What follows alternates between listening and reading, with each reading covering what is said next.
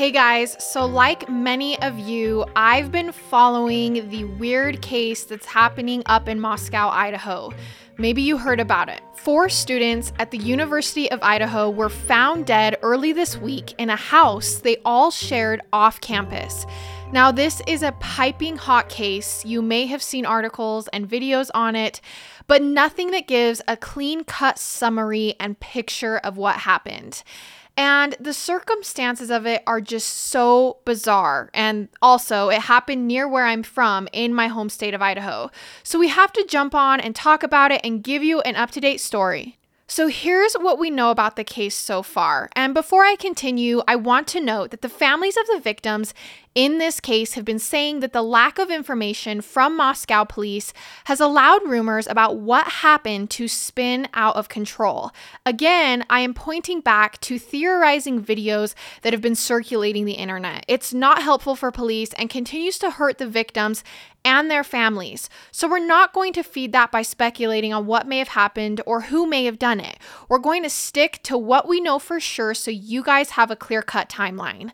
It all began around noon on Sunday. That's November 13th, last Sunday, so the beginning of last week, when a call came in to 911 about an unconscious person at 1122 Kings Road, which is an off-campus residence near the University of Idaho. When first responders showed up at the scene, they found the front door open. And when they entered the residence, they found not one unconscious person, but 4 dead university students. Each of them had been stabbed to death. And it did not appear to be a murder-suicide because they did not find a weapon at the scene. An alert went out on campus advising students to shelter in place and avoid the area near Kings Road, just south of campus where the bodies were found. The Moscow police issued a statement, and then Scott Green, the university president, announced that all 4 of the victims were students at the university. He then canceled classes for the next day. And then that Monday, the police announced the names of the students. 21-year-old Kaylee Gonsalves from Phoenix, Arizona, 20-year-old Zana Kernodle, 21-year-old Madison Mogan, both from the Coeur d'Alene, Spokane area, 80 miles north, and then 20-year-old Ethan Chapin from Conway, Washington. That's just north of Seattle. The residence where the 4 students were found was a 3-story, 6-bedroom apartment with 2 bedrooms on each floor. The victims were found on the 2nd and 3rd floors of the apartment. Now, 3 of the victims, all but the boy Ethan, lived at the apartment. Ethan was actually dating Zana and was sleeping over. There were 2 other roommates who lived in the house with these 3 victims. And this is where the case gets weird. Police have stated that those other 2 roommates who weren't murdered that night were in the apartment the night of the murders and somehow slept through 4 people being stabbed. We have no answers as to how 4 people can be stabbed to death. At least one that we know of fought back and no one hears it. Now, we don't know the names of these roommates at this time, but police have said they're cooperating with the investigation and have been cleared as suspects. And though police haven't revealed exactly who placed the 911 call, they have said it was made from one of the surviving roommates' phones. Apparently, they woke up that morning and discovered one of the victims who they thought to be passed out. Now, we know they weren't passed out, but this is what the roommates said. They then decided to call some friends over to check on said victim, and once those friends arrived, they discovered that the victim wasn't breathing because they were stabbed to death and called 911 around noon. Now, the timeline of events is still developing, but among the pieces of the picture we have so far is this. There had been a University of Idaho football game that night that many students attended, which was followed by a very lively night on campus. We have one of the victims, Kaylee Gonsalves, posting a series of pictures to her Instagram on Saturday. This would be her last Instagram post because she would be murdered that night. Now, one of the pictures was Kaylee with Maddie Mogan, one of the other victims, sitting on her shoulders, with Ethan and Zana, the other 2 victims, standing beside them. Ethan had his arms around Zana. The 2 of them, again, were dating, and the caption read, quote, "One lucky girl to be surrounded by these people every day," followed by a heart emoji. And this is just devastating and almost eerie that the 4 of them were in a picture. It was posted Saturday night, and then they were all stabbed to death. This was posted again on Saturday, and then later that night, Ethan and Zana went to a frat party at the Sigma Chi house, while the other two friends, Kaylee and Maddie, went to a bar in downtown Moscow called Corner Club. Now, around 1 a.m. that night, while the 4 victims were out hanging out, the 2 surviving roommates both returned home separately. Now, they had been out of town and had arrived home around the same time and went to bed, while all of the victims were still out. At around 1:41 a.m. that night, technically early the next morning, but that never feels right calling it morning when it's the tail end of the night, so we're just going to say late that night. At 1:41 a.m., Kaylee and Maddie had left the bar they were at and made their way to a popular food truck in the area. We will put a picture up of the map here if you're watching this on video, but if you aren't, they're very close.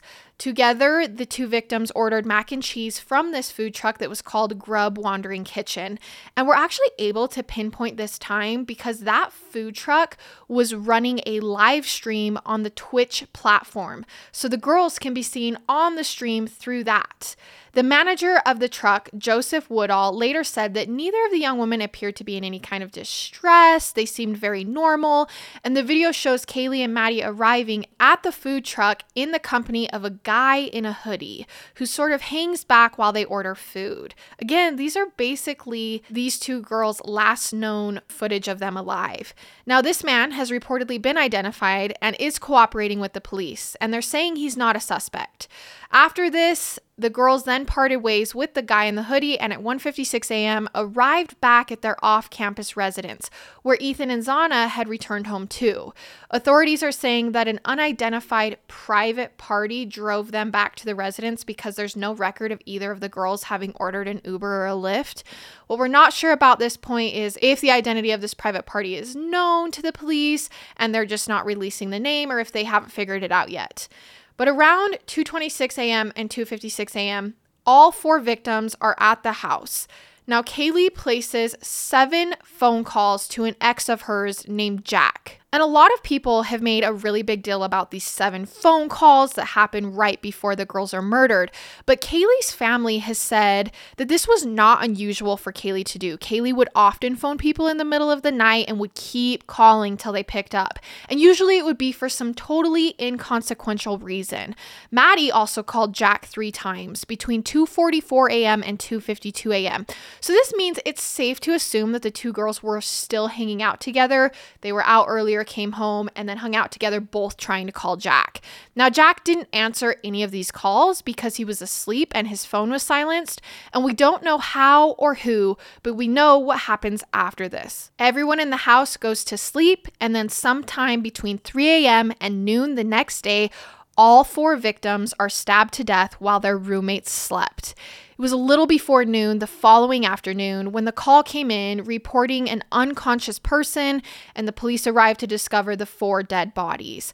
Police believe the murders took place in the early hours of Sunday morning, several hours before the 911 call came in, probably sometime between 3 and 4 in the morning. And they now believe the victims were asleep when they were attacked. Now, police found no signs of forced entry, no damage to the property, and to date, no one is in custody. But the president of the University of Idaho did make a really curious statement, which is that the Moscow police, quote, does not believe there is an ongoing community risk based on information gathered during the preliminary investigation. Again, this was right after the bodies were discovered. And the mayor of Moscow, Idaho, gave an interview with the New York Times in which he described the murders as, quote, a crime of passion, though he didn't make it clear what his basis for this statement was. So then the next day, that would be last Tuesday, the Moscow police revealed that a, quote, edged weapon such as a knife had been used in the deadly attack, but to date, they haven't recovered the murder weapon that we know of. They also offered in a statement echoing what the university president had said, that, quote, the investigators believe this was an isolated, targeted attack, and there is no imminent threat to the community at large. We hear you and we understand your fears. We determined early in the investigation that we do not believe there's an ongoing threat for community members. Evidence indicates that this was a targeted attack. But the police chief, James Fry, kept saying, and Moscow police have maintained this up to this point, that they don't have any suspects. So how do they know this? He acknowledged the other 2 roommates who were at home at the time the 4 students were killed, and he added, "We're not just focusing just on them, we're focusing on everybody that may be coming and going from that residence." And then Chief Fry kind of backtracked a little, sort of revising his earlier statement. Quote, "We cannot say there's no threat to the community, so now he's not so confident about this." Quote, "And as we have stated," he continued, "please stay vigilant, report any suspicious activity, and be aware of your surroundings at all times." So what seems to be confusing to everyone is how the police keep repeating that there's no threat to the community. University senior Bailey Briggs told the New York Times they say it's a homicide. They're 100% sure it's a homicide, but there's no threat? And Moscow, Idaho is generally a pretty safe place. These are the first murders in the area in over 7 years. So I don't know, maybe the police there are a little out of practice in dealing with situations of this magnitude. Classes, meanwhile, have resumed. The university has left it up to students whether or not they felt safe enough to return. A lot of them, though, haven't felt safe and are fleeing campus to start their Thanksgiving holiday early, as Thanksgiving is now this week. The dean of students increased campus security patrols and student escorts, and the university has made drop-in counseling available to students who feel that they need it. On Wednesday evening, last Wednesday, there was a candlelight vigil held on admin lawn for the students. Earlier that day, Jim Chapin, the father of Ethan, the male victim, put out a statement of his own accusing the Moscow police of not being transparent. Then there was a press conference where Chief Fry apologized for not holding a press conference earlier, and he made it clear everything they still didn't know. The identity and location of the suspect, unknown. The location of the knife, unknown. Or any clothing that was worn by the suspect. On Thursday, the coroner completed autopsies on all 4 victims. She says she didn't find any indication of sexual assault, and she described the stab wounds as extensive, and some of the victims had bruises and defensive wounds, likely inflicted by a larger knife. Now police are looking for a military-style, Rambo-style K-bar type combat knife. They're warning that, quote, "the threat is still out there," quite different from what they were saying earlier last week. And they're also considering the possibility that there may have been multiple suspects.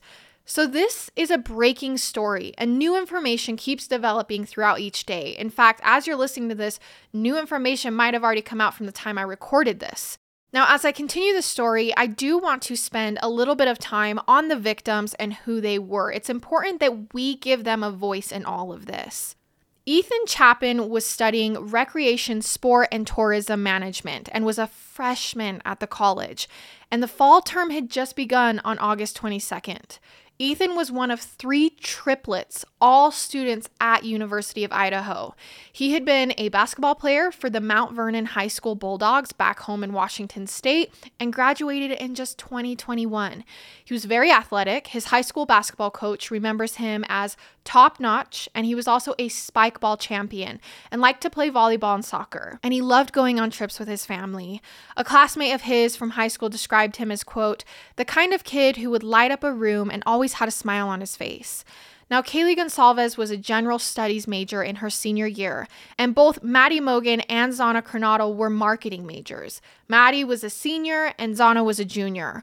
All of them were part of Greek life. Kaylee was in the Alpha Phi sorority, and Ethan belonged to the Sigma Chi fraternity. And both Maddie and Zana were part of the Phi Beta Phi sorority. Now, Maddie's boyfriend described her as someone who was excited to graduate and explore the world. Maddie and Zana also both worked as servers for a restaurant in downtown Moscow called Mad Greek, which shut down on Wednesday to mourn their deaths. Maddie and Zana had worked at Mad Greek for 3 years, and Maddie ran their social media, so it's like they were part of this family. In an Instagram post on Monday, the restaurant owner Jackie wrote, quote, "You will be greatly missed. Thank you for being a part of our family and team and for helping me so much over the years. Until we meet again, love, the world's best boss," signed with a double hearts emoji.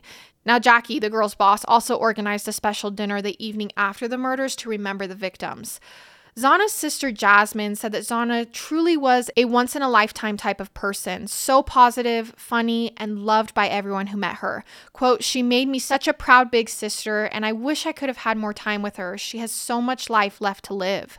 She also told the Times that Zana had been lucky to have the 3 other victims in her life and that they'd been great friends to her. So we're seeing that all 4 of these kids were so close. A classmate who'd known Zana since the 2nd grade described her as the nicest person, someone who was never rude to anyone and whom everybody liked. Kaylee, in her senior year, had already landed a position with a marketing company and planned to move to Austin, Texas after graduating. She had a whole life to live. A friend who cheered with Kaylee said she was super welcoming and always helped her when she needed her. Her family described her as outspoken and motivated, quote, "the ultimate middle child." And her friend says she was her family's bonus child and one of the most genuine people that they'd ever met. Her family said in their statement, quote, "Yes, we are all heartbroken. Yes, we are all grasping. But more strong than any of these feelings is anger. We are angry. You should be angry. And to whomever is responsible, we will find you." And that's where we're at. This case is all questions and no answers at this point. Like, for example, why was the 911 call placed for one unconscious individual? How did they not know the victim was stabbed? How did they not find the other 3 victims? From what we've heard, it was a very bloody crime scene. And what's with all of the mixed messages from the police? First, we have the mayor describing this as a crime of passion, which makes it sound like a murder-suicide or someone who knew the kids, even though the coroner established that it wasn't a murder-suicide and no weapon was found at the scene. And then the police state again and again that there's no threat to the community, before doing a total reversal on this, now saying the threat is still out there. I feel like maybe they were trying to avoid causing a panic in the community, and maybe they believed that they were going to catch the perpetrator in the first 24 hours, so it wasn't that big a deal to say there was no threat, but now there could still very much be a threat.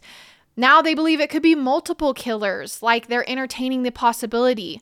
And then you have someone or multiple someones methodically going from room to room, stabbing each victim to death before moving on to the next room, which is total serial killer behavior. In fact, this case is eerily similar to the 1990 Gainesville Ripper murders, where over a 4-day period, a 34-year-old drifter named Danny Rolling broke into off-campus residences at the University of Florida and viciously killed 5 students with the same kind of knife, a K-bar combat knife that was used here.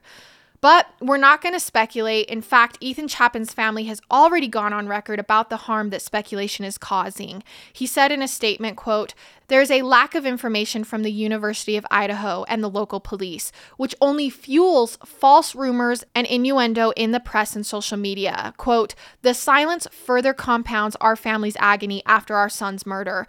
For Ethan and his 3 dear friends slain in Moscow, Idaho, and all of our families, I urge officials to speak the truth, share what they know, find the assailant, and protect the greater community." And his mother told KTVB7, "The things that are being said are 100% not true.